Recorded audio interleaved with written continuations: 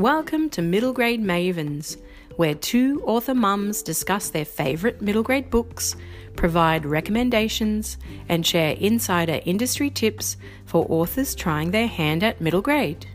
Julie Ann Grasso is the author of the Frankie DuPont Mystery Series, cupcake enthusiast and part-time library book wrangler. Pamela Eukerman is a writer, dancer, and homeschooling mum who sometimes finds time for sleep. Both Julie and Pamela devour middle grade books, not only for research, but to share with their combined brood of 4 munchkins. Hi, Pamela, and welcome back to Middle Grade Mavens for our 110th episode. Hello. It's been a little while. What has been happening? It has. Let's see. It's spring, finally. Spring is here. Yep. Spring is here, which means birthday season in my house. So we've been pretty busy, but otherwise I've been taking it slow. I made a decision to cut back on a few things months ago, including, as our listeners could probably tell, reviewing. Yeah. Well, although that was mutual, that wasn't just me. Yeah, absolutely. But yeah, it's been glorious to have a bit more time to enjoy life rather than rushing from one thing to another. And time to think and dream is far more conducive to creativity than being busy. It is. I find. And yeah, if you're a writer and you haven't discovered this yet, you should try it. Yeah. Yeah, it really is. I've been spending a lot of time in the garden, of course, because we grow a lot of edibles, and being spring, it's preparation time, and I've been buying more plants. I've been trying to grow a lot of berries, particularly we've got about 10 different varieties of berries. I'm just battling possums. It's just possums eat everything. I grow berries. I don't reckon we'll have any success, but yeah. You keep we've got some. I mean, they're growing. We do have things growing, but like I'm growing strawberries in a new place now, and the possums have discovered them already. So, and I've got my first grapes coming out on my grapevine, which has been in for about 3 years. It's his third year, so it's and now the possums have attacked that too. And I'm like, no. Apart from that stress, it's really good to get out in the garden, get some fresh air, and then it just gives you that space to dream and think and play in your mind. And that, I think, is where a lot of the work of writing is really. It's not as much sitting in front of the computer. I find if I'm trying to fix a problem or be creative, being in front of the computer does not help. Yeah, being in the garden helps more. Yeah, so get my inspiration in the shower. Shower is amazing, and right as you're about to fall asleep at night is also amazing. Sometimes in the middle of the night too, which is not very helpful when you've got to get up, turn the light on, find a pen, blah blah blah. Or use the phone. But so that's been happening. But of course, something always comes up. And I I got roped into managing my son's basketball team as of today. So things come back in. But anyway, no, it's been good. Not a lot of writing, but a lot of thinking and dreaming and just getting ready to gear up again for the last term of the year. So So what about you, Julie? What's been happening? In the writing stakes, I got my edit back from my incredible freelancer. So that was the second round of edits on my graphic novel, which was just as excruciating as the first, I might add. But I did complete that, probably not as well as I should have. But I had lost the will a little bit at the end there, but I still feel like I've made like an incredible amount of progress in it. And I've sent that into the ether a few places, and who knows if it will get anywhere. It's a really tough sell as an author only, and I knew this, but that didn't stop me writing it because I'm a dreamer. We'll see. Well, it's interesting. I mean, we've been talking for a while about how graphic novels are they're the thing. They're getting more and Yeah. more popular, and publishers want them. They don't Yeah. all necessarily know yet how to do them or what they're going to do with them Exactly. or what they want to Yep. do. So, Yep. um, Got to get in yeah, for the on the cusp. yeah. And the thing is, like, in the past, it's been talented illustrators with a great idea and a great, not Yeah. necessarily writers, or Yeah. they've been converted from existing stories. So it's interesting to see how they will deal with, Yeah. those who are authors first and foremost. And it's like they've been pairing authors with illustrators for, a century. And maybe Mm. that's a little bit over For, the top. wow, yeah, for other Okay. for other things. 80 Yeah. years. And it can happen, but yeah, it's an expensive undertaking. So, Yeah. but I'm just gonna stay in the hopeful camp here and Yeah. wait and see. Apart from that, school holidays is really incredibly difficult with children with additional needs. So I Yeah. won't pretty that up. It has Yeah. been very difficult. And yeah, we've had some new strategies, new medications. So we move on, it's back to school today. And Yeah. I was so relieved. But anyway, Yeah. Yep. and I always jump in, don't I? I've launched my author services. I have been talking about it Yay. for probably a year now. And there is no right time. And in the No. midst of really quite difficult school holidays, I decided to launch my author services because Yay. that's what keeps me going, is just Yep. having something to focus on when Yep. there's so much chaos in my house. Yep. So And yeah, it's about control, isn't it? It's about it you've got is. the control over something. Yeah, Yeah. yeah. Yeah. And I love to reel, so I've been reeling lots of books. Yeah. Pamela's been doing some mini reviews. I have. But yeah, just reeling my author services is a bunch of fun for me. And also, I don't know if anyone is ever going to book my services, but I've offered them and I know I've got something to give. So whatever, let's move on. Let's talk about a couple of things. What have Yeah. you got? So as you mentioned, I've done a couple of mini reviews on Instagram, and um, they were just a quick way of getting reviews out there without the onus of recording an episode, which takes quite a bit Yeah, longer on both of our parts.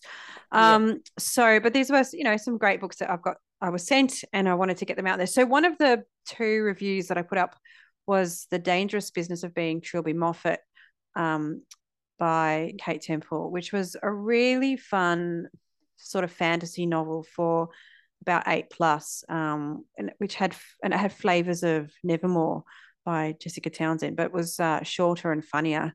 I really enjoyed that, yeah. and it's the first book in a series. So It was so funny. Like, I'm yeah, not surprised. I'm actually interviewing Kate this week, and it'll air next week. But so witty. I was yeah, just like, I wanted to write a few lines down and print them on a t-shirt. yeah, Like yeah, she all did the way so through well. too, which was really good. It was all the way through. I love the voice. If you want to be a writer and you want to talk about voice, go check out Yeah, her book, because yeah, the voice carried all the way through. And it was interesting because it was a first person point of view, but from a minor character, or yes, not the main character.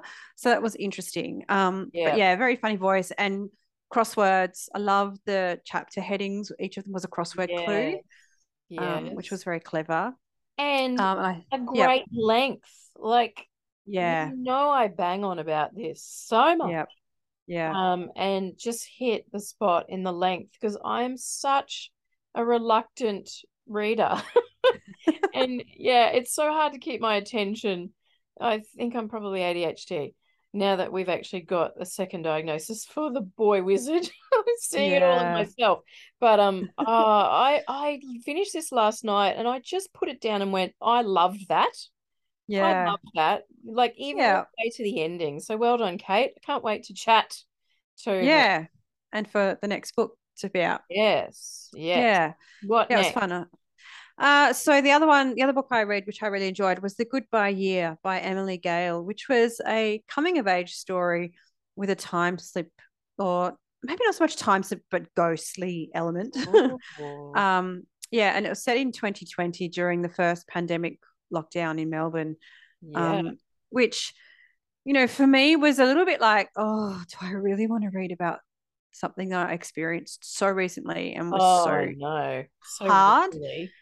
But I Yeah. also know, and Emily has talked about this on Twitter and probably in other places, that kids want, it seems like just a short time for us, but it's not for them. It's such a large percentage of their lives. Yes. And that they want to actually see it in stories. They want to read about it. They want to Yeah. process it. And so this is one of the reasons that she wrote this book.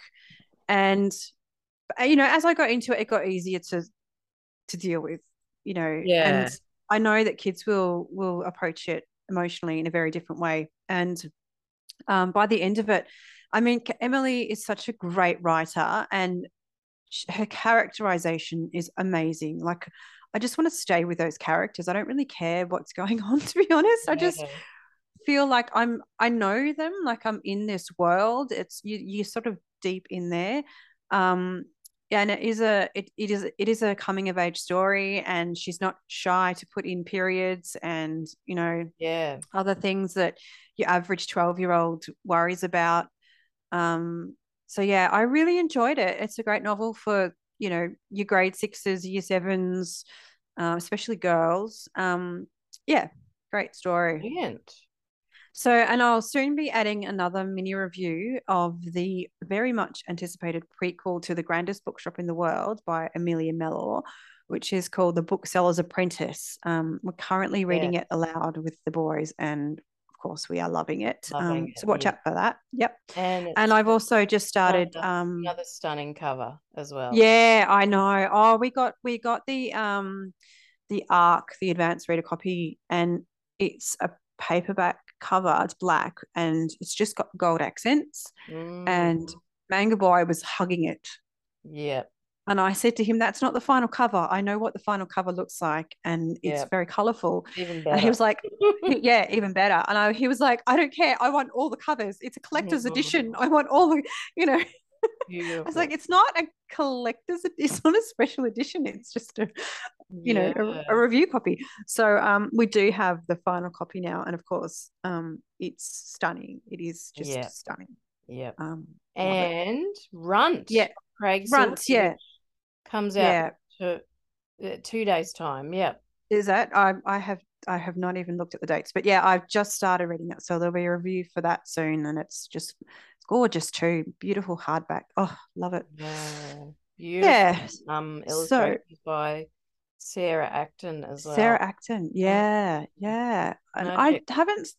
haven't seen her illustrate Ever seen longer her? book before. No, not a middle grade. No. Not a middle grade. Yeah.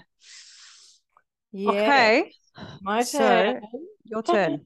Da da da da. Ah, A Girl Called Corpse, long awaited by Reese Carter, published by Allen and Unwin. Cover by Simon Howe might be Howe.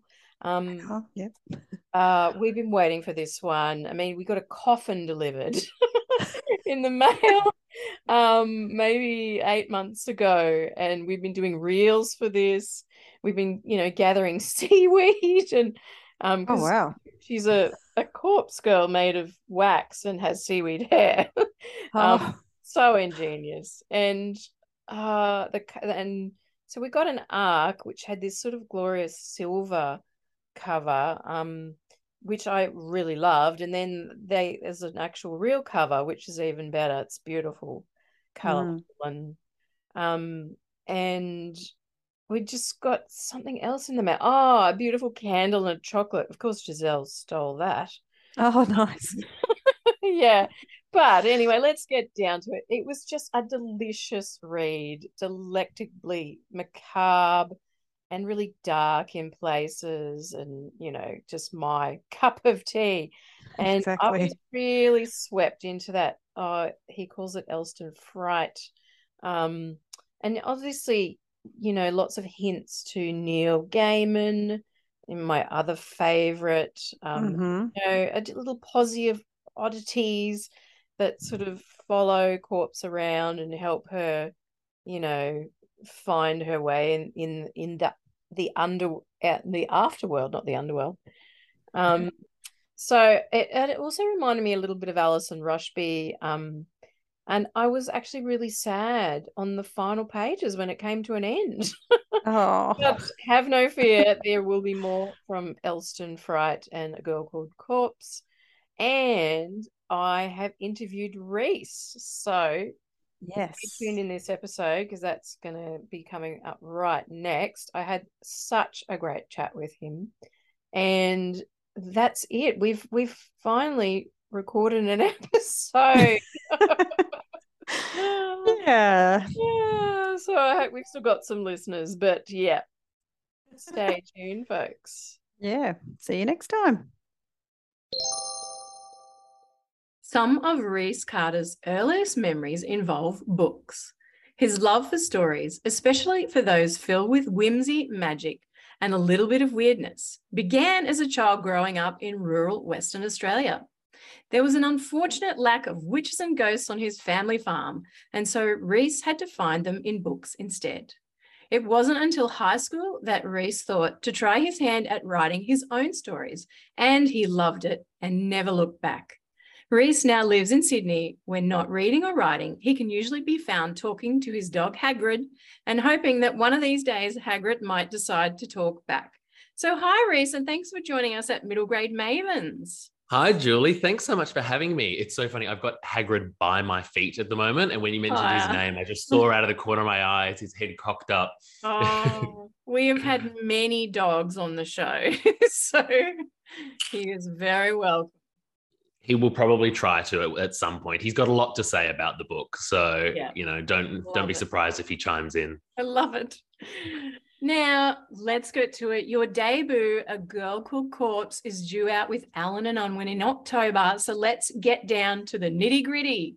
Where did you first get the idea for a little ghost called Corpse? So, I mean, that's a really good question because with this book, it was very much character first. Corpse was absolutely the first part of this story that came to me. I know that sounds a bit funny, but she really did. She sort of appeared fully formed in my mind. And it was because I was living in an older style house at the time. It creaked and it groaned. And, if any place I lived was going to be haunted, it was going to be that one. And I was trying to get to bed one night. And as my eyes adjusted to the darkness, I was looking up at the ceiling and the manhole was slightly ajar into the room for no reason. I still can't tell you. I spoke to my housemate. None of us had been up there. Anyway, terrifying. But after I jiggled it shut with a broom, I crawled back under the covers. And once I calmed down, I started to think who or what might be up there. And very quickly came up with this character of a kid ghost, a girl made of wax. And, at that stage, she actually had like a mop head for hair and buttons for eyes. It was all very Coraline-esque. And that changed once I chose a seaside setting. But what never changed was she was this kid ghost made of wax. And I kind of imagined her like peeking through the manhole down at me, like wanting to rejoin the world of the living, if that makes sense. Yeah. And I knew immediately that she was really quite lonely. And I knew immediately that she'd, lost a friend and all of these, character traits that we see in the book.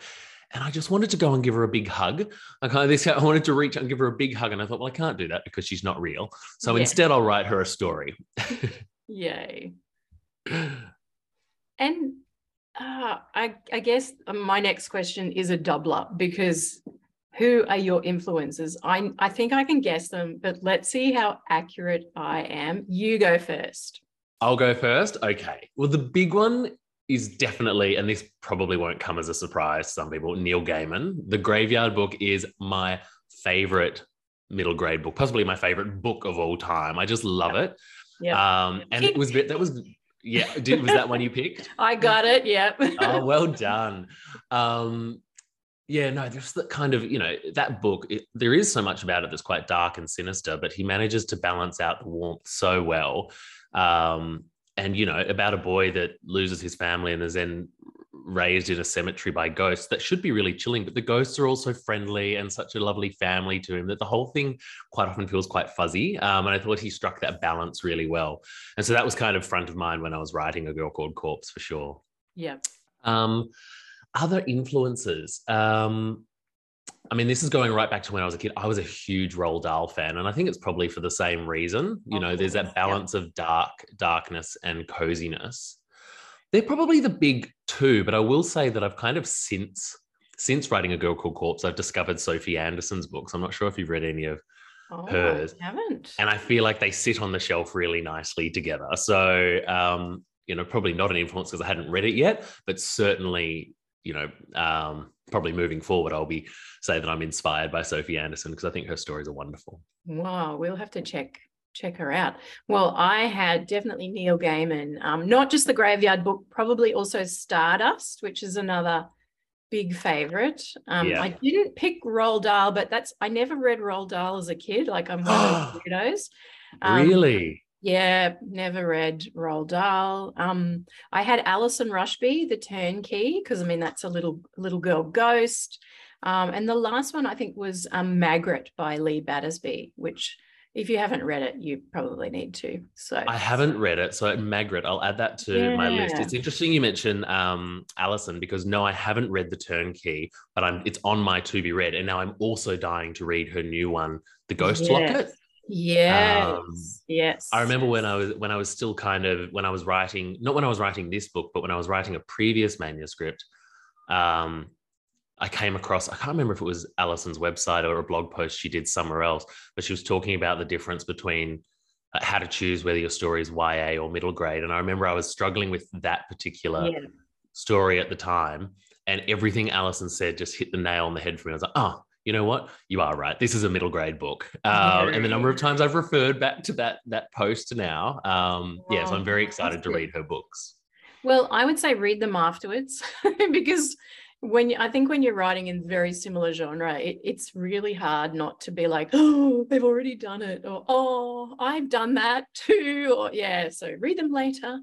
But definitely saw your influences, and I was delighted, obviously, because huge Gaiman fan.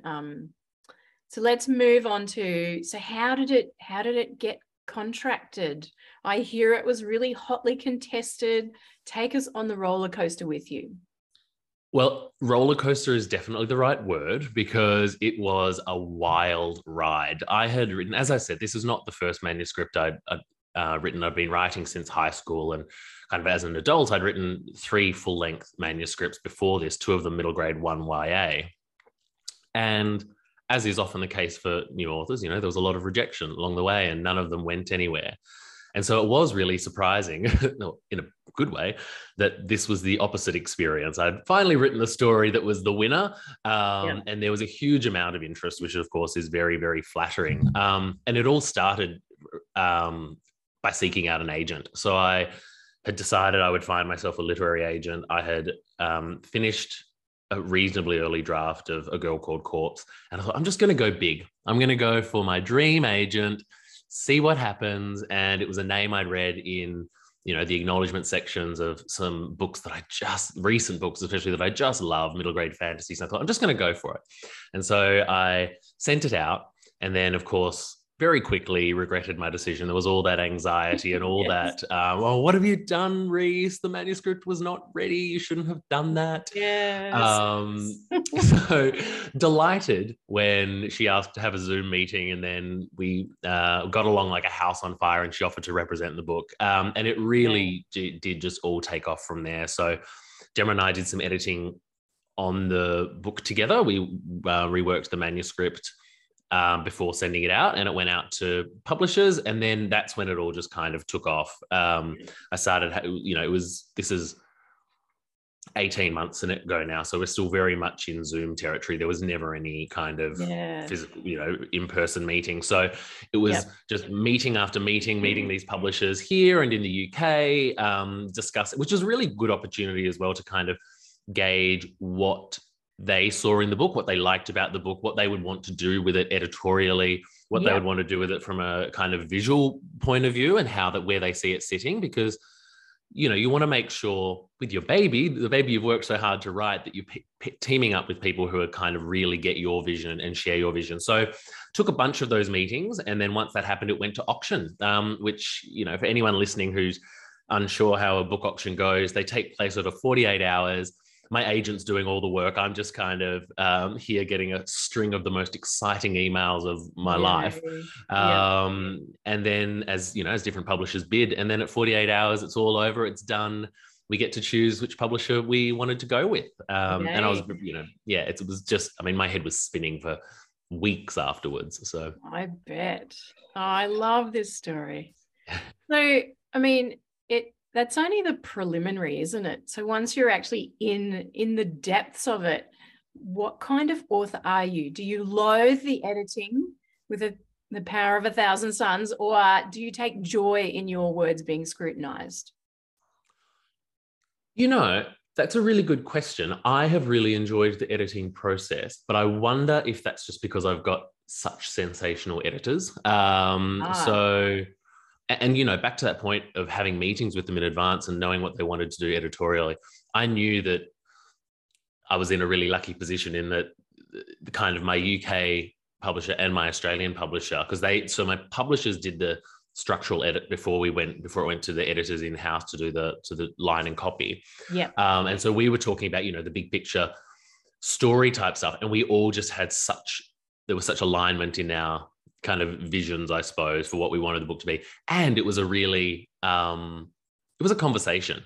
I wasn't ever pressured to do anything I didn't want to do. Yeah. All of the edits I thought were really clever, really smart. So I enjoy it. I enjoy editing up to the point where I can still see how it's improving my story. Yeah. It does get to a point, and I think this is across the board, when you've read your own manuscript hundreds of times and your brain is kind of holding 16 slightly different versions of the story, and you can't quite remember which detail and which plot point is still in there, who says this line, whether it's gone completely. That's when it becomes a bit tedious. But only because it just feels like your brain has too many tabs open and you can't objectively see your story sort of improving anymore. You're like, now I just feel like I'm moving things around for the sake of it.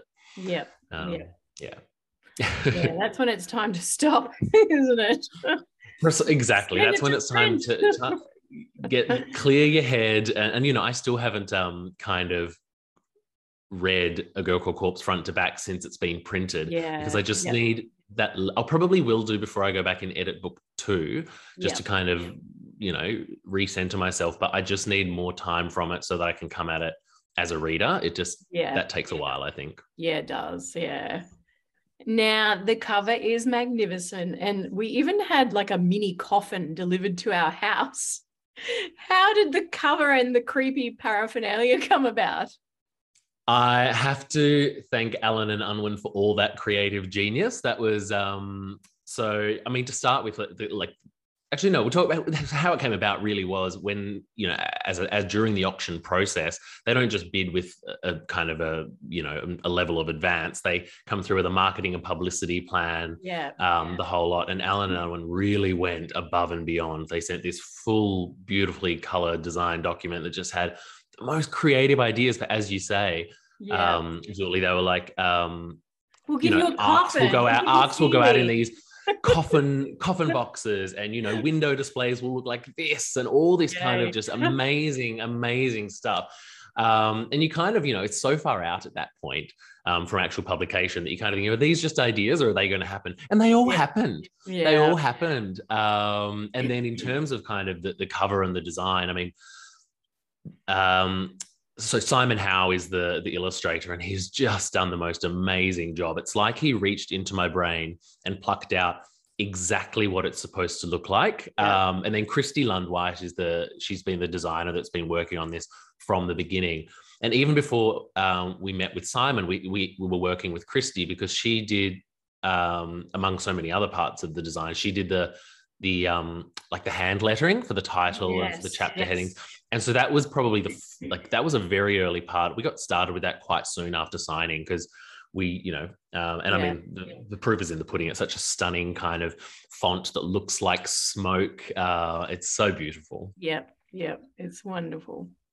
Yeah. So I mean, no, that's sorry, go ahead. No, you keep going. I could just wax lyrical about the cover for so long, because it's just so, like, they've done such an incredible incredible job of it, you know what I mean? And even through to like the internal illustrations, the map, everything's just beautiful.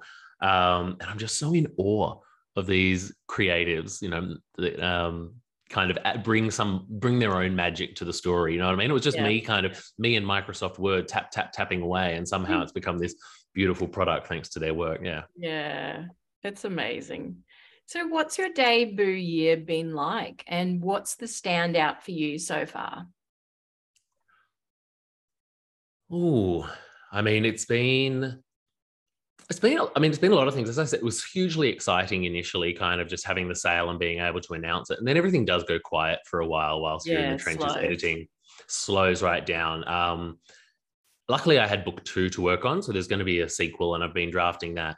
Writing book 2 is a whole nother beast, though. It's very different, having sort of a set of expectations, I think. Like, you know, it's already contracted. People are waiting on it. People have already, you know, paid money for it. And now, like, you're just like, oh, God, I hope I can kind of meet their expectations. So that was at times stressful, I'll be honest. But it's done now. So, and everyone enjoyed it. So that's amazing. Good. But I think in terms of the absolute highlight, and I think there's going to be more of this to come, because, as you say, it's still early days. But the highlights have been the reviews from young readers. Like, I know there are a handful of kids who have, you know, being able to access ARCs, whether it's through their parents' jobs or whatever it might be. So early readers in that case. One of my best friends, I took an ARC around to her daughter. And so hearing the feedback from my actual readers is just so exciting. Yeah. I totally get it. Yeah. So if you could tell your pre-published author self one piece of advice, what would it be? One piece. Can it be one piece in 2 parts? It can be 10. Okay, all right.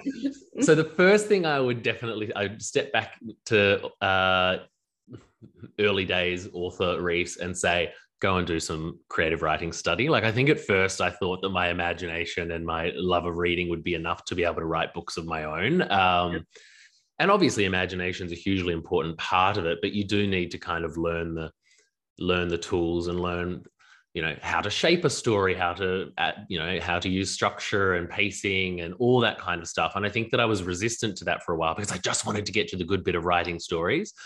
And it probably, you know, I mean, look, I don't regret any part of how it's all come about, but it probably could have come about a little bit quicker if I'd gotten over that ego bit and just gone and done some study. And then once the second part of my advice would be, and then once the study's done, then let your imagination go wild and pick at take ideas from the weirdest corners of your brain and shape them into story. Don't question whether you've seen them before. Don't question whether you're writing to trend, because I think I did that with my first 3 manuscripts. And that's why they look a lot like things I've already, like mishmash jobs of things I've already seen before. Whereas with A Girl Called Corpse, I was like, well, now I have the confidence in my writing from having studied and practiced. I actually feel like I can take these really kind of bizarre ideas I've got about a girl made of wax with seaweed for hair and polished abalone shells for eyes and a spider who communicates through clicks, and just go with it. And so that would be the other part of the advice. Think really big with your imagination. Yeah. So is there one middle grade book that you have enjoyed that perhaps needs a little bit more airtime? Ooh. You know what? I think we mentioned Sophie Anderson before. And so I'm going to say her first book, The House with Chicken Legs.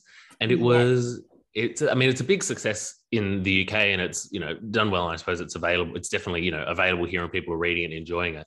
But it's such a great book. I feel like it's one that here in Australia, not as many readers have read it who should have. It's, you know, similar to, I mean, it's very much in my tastes. It's kind of a little bit darker. It's a retelling of the Baba Yaga legend.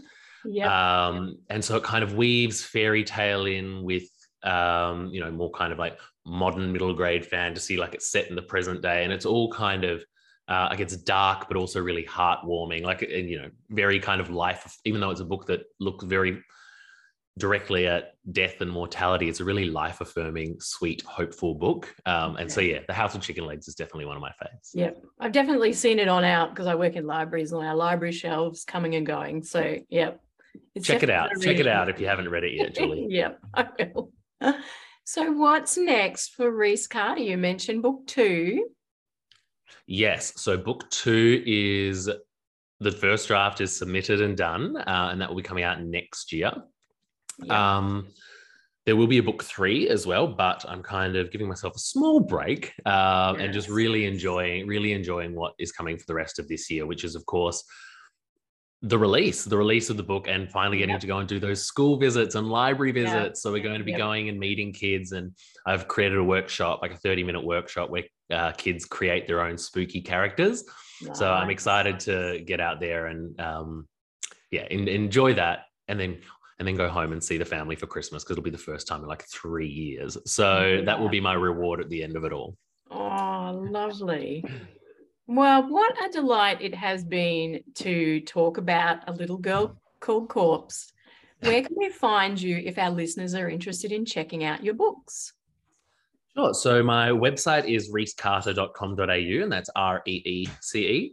Instagram is the social media I'm most active on, and it's Herb Nerd Rhys. So HERB nerd, and then Rhys, my name again. And then just to confuse people on Twitter, I'm Word Nerd Rhys. So go figure. It is hard to be consistent on social media. No. Oh, wonderful. Well, come back next year when book 2 comes out. We look forward to reading it. Absolutely. This has been so much fun. Thanks, Julie.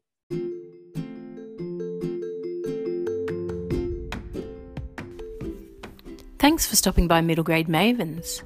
If you'd like to know more about the Mavens, log on to middlegradepodcast.com. Or to find Julie online, stop by julieandgrassobooks.com. And to find Pamela, stop by www.ueckerman.net.